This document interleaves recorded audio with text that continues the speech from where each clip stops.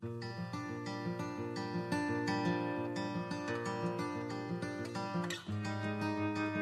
is February the 24th.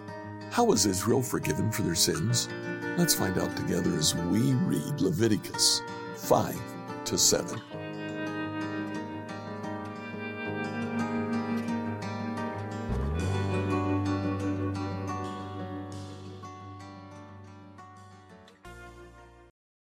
Today, as we read Leviticus 5-7, we see offerings called a sin offering, a guilt offering. When we read that, we tend to think, oh, this is how Israel is forgiven for their sin.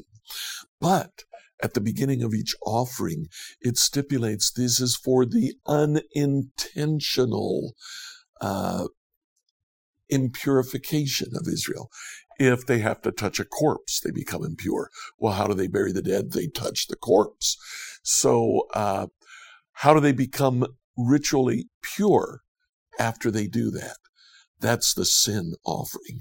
Rather than sin offering, really these should be called the purity offerings.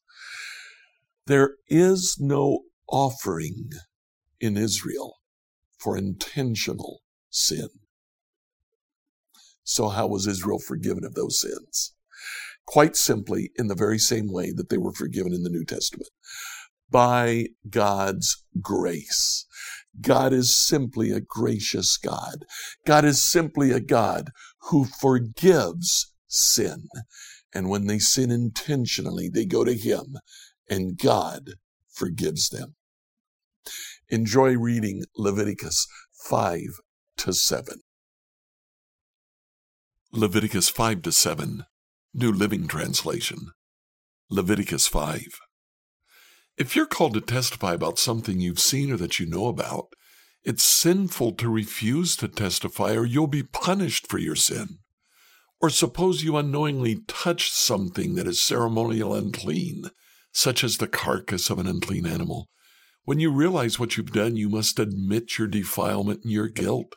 This is true whether it's a wild animal, a domestic animal, or an animal that scurries along the ground. Or suppose you unknowingly touch something that makes a person unclean. When you realize what you have done, you must admit your guilt. Or suppose you make a foolish vow of any kind, whether its purpose is for good or for bad. When you realize its foolishness, you must admit your guilt. You must become aware of your guilt in any of these things. You must confess your sin. Then you must bring to the Lord as a penalty for your sin a female from the flock, either a sheep or a goat. This is a sin offering with which the priest will purify you from your sin, making you right with the Lord. But if you cannot afford to bring a sheep, you may bring to the Lord 2 turtle doves or 2 young pigeons as a penalty for your sin. One of the birds will be for a sin offering and the other for a burnt offering. You must bring them to the priest, who will present the first bird as a sin offering.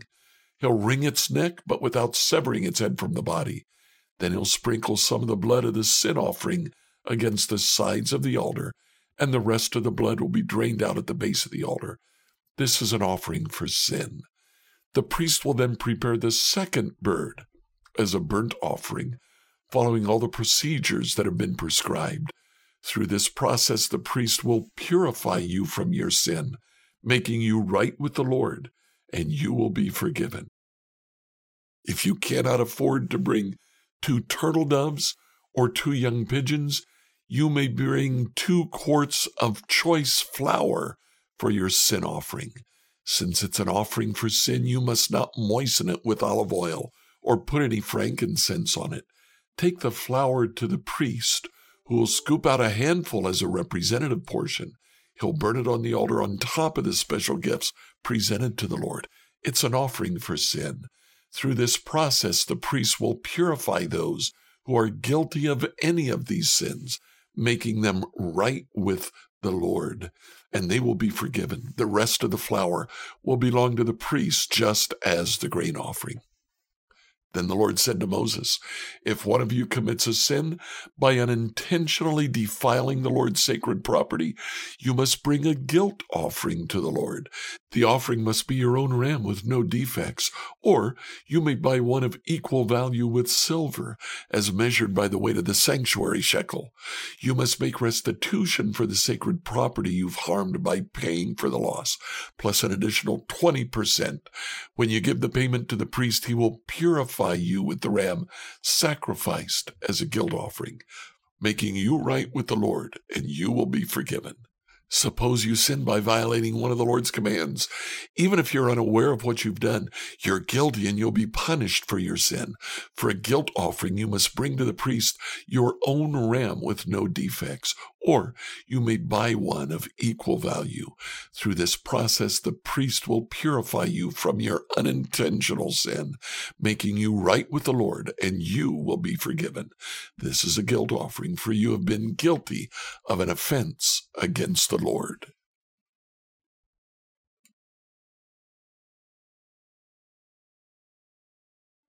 Leviticus 6. Then the Lord said to Moses, suppose one of you sins against your associate and is unfaithful to the Lord.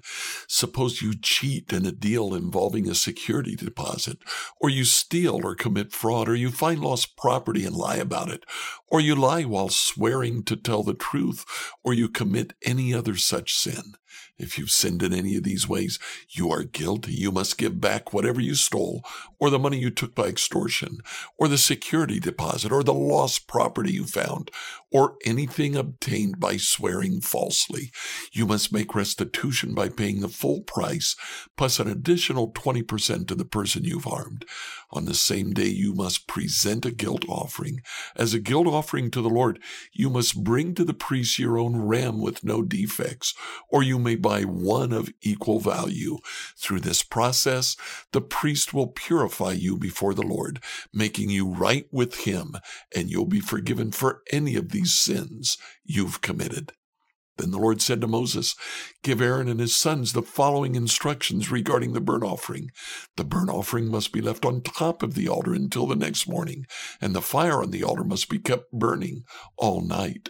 In the morning, after the priest on duty has put on his official linen clothing and linen undergarments, he must clean out the ashes of the burnt offering and put them beside the altar. Then he must take off these garments, change back into his regular clothes, and carry the ashes outside the camp to a place that is ceremonial clean. Meanwhile, the fire on the altar must be kept burning. It must never go out. Each morning the priest will add fresh wood to the fire and arrange the burnt offering on it. He'll then burn the fat of the peace offerings on it. Remember, the fire must be kept burning on the altar at all times. It must never go out. These are the instructions regarding the grain offering. Aaron's sons must present this offering to the Lord in front of the altar. The priest on duty will take from the grain offering a handful of the choice flour, moistened with olive oil, together with all the frankincense. He'll burn this representative portion on the altar as a pleasing aroma to the Lord. Aaron and his sons may eat the rest of the flour, but it must be baked without yeast and eaten in a sacred place within the courtyard of the tabernacle. Remember, it must never be prepared with yeast. I've given it to the priest as their share of the special gifts presented to me. Like the sin offering and the guilt offering, it is most holy. Any of Aaron's male descendants may eat from the special gifts presented to the Lord. This is their permanent right from generation to generation. Anyone or anything that touches these offerings will become holy. Then the Lord said to Moses, on the day Aaron and his sons are anointed, they must present to the Lord the standard grain offering of 2 quarts of choice flour, half to be offered in the morning and half to be offered in the evening. It must be carefully mixed with olive oil and cooked on a griddle. Then slice this grain offering and present it as a pleasing aroma to the Lord. In each generation, the high priest who succeeds Aaron must prepare this same offering. It belongs to the Lord and must be burned up completely. This is a permanent law. All such grain offerings of a priest must be burned up entirely. None of it may be eaten.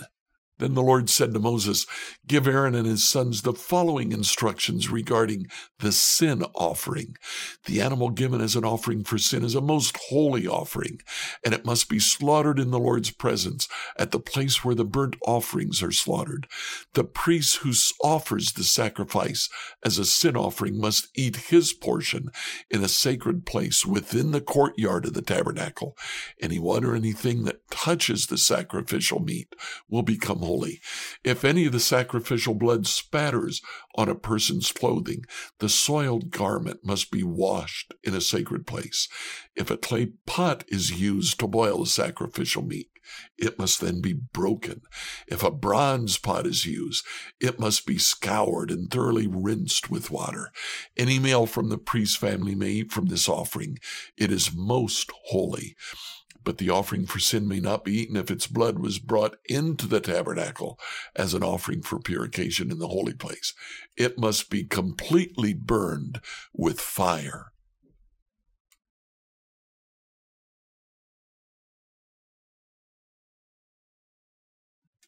Leviticus 7.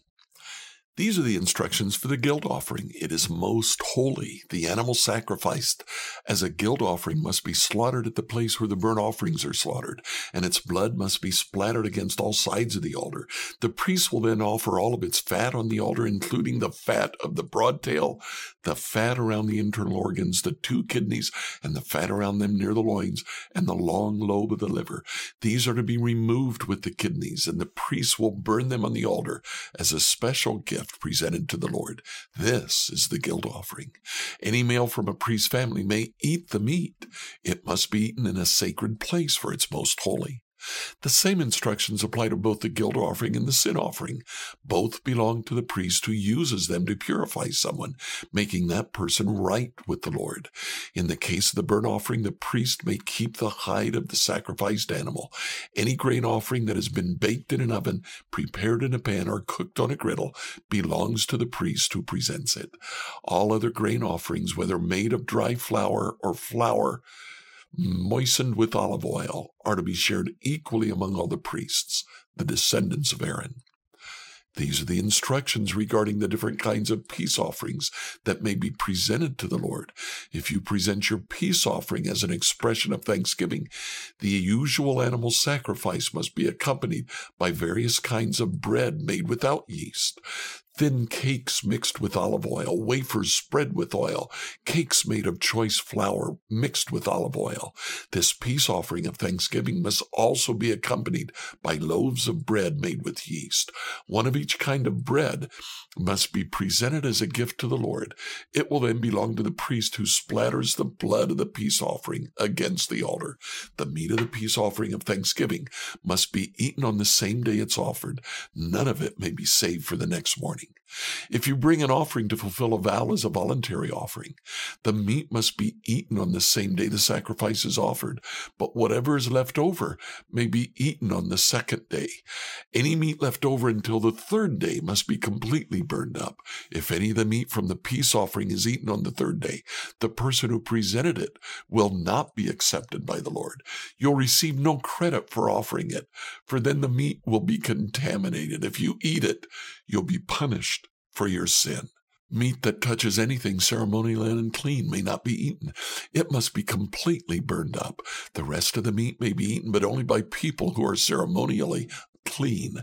If you are ceremonially unclean and you eat meat from a peace offering that was presented to the Lord, you'll be cut off from the community. If you touch anything that's unclean, whether it's human defilement or an unclean animal or any other unclean, detestable thing, and then eat meat from a peace offering presented to the Lord, you'll be cut off from the community. Then the Lord said to Moses, "Give the following instructions to the people of Israel.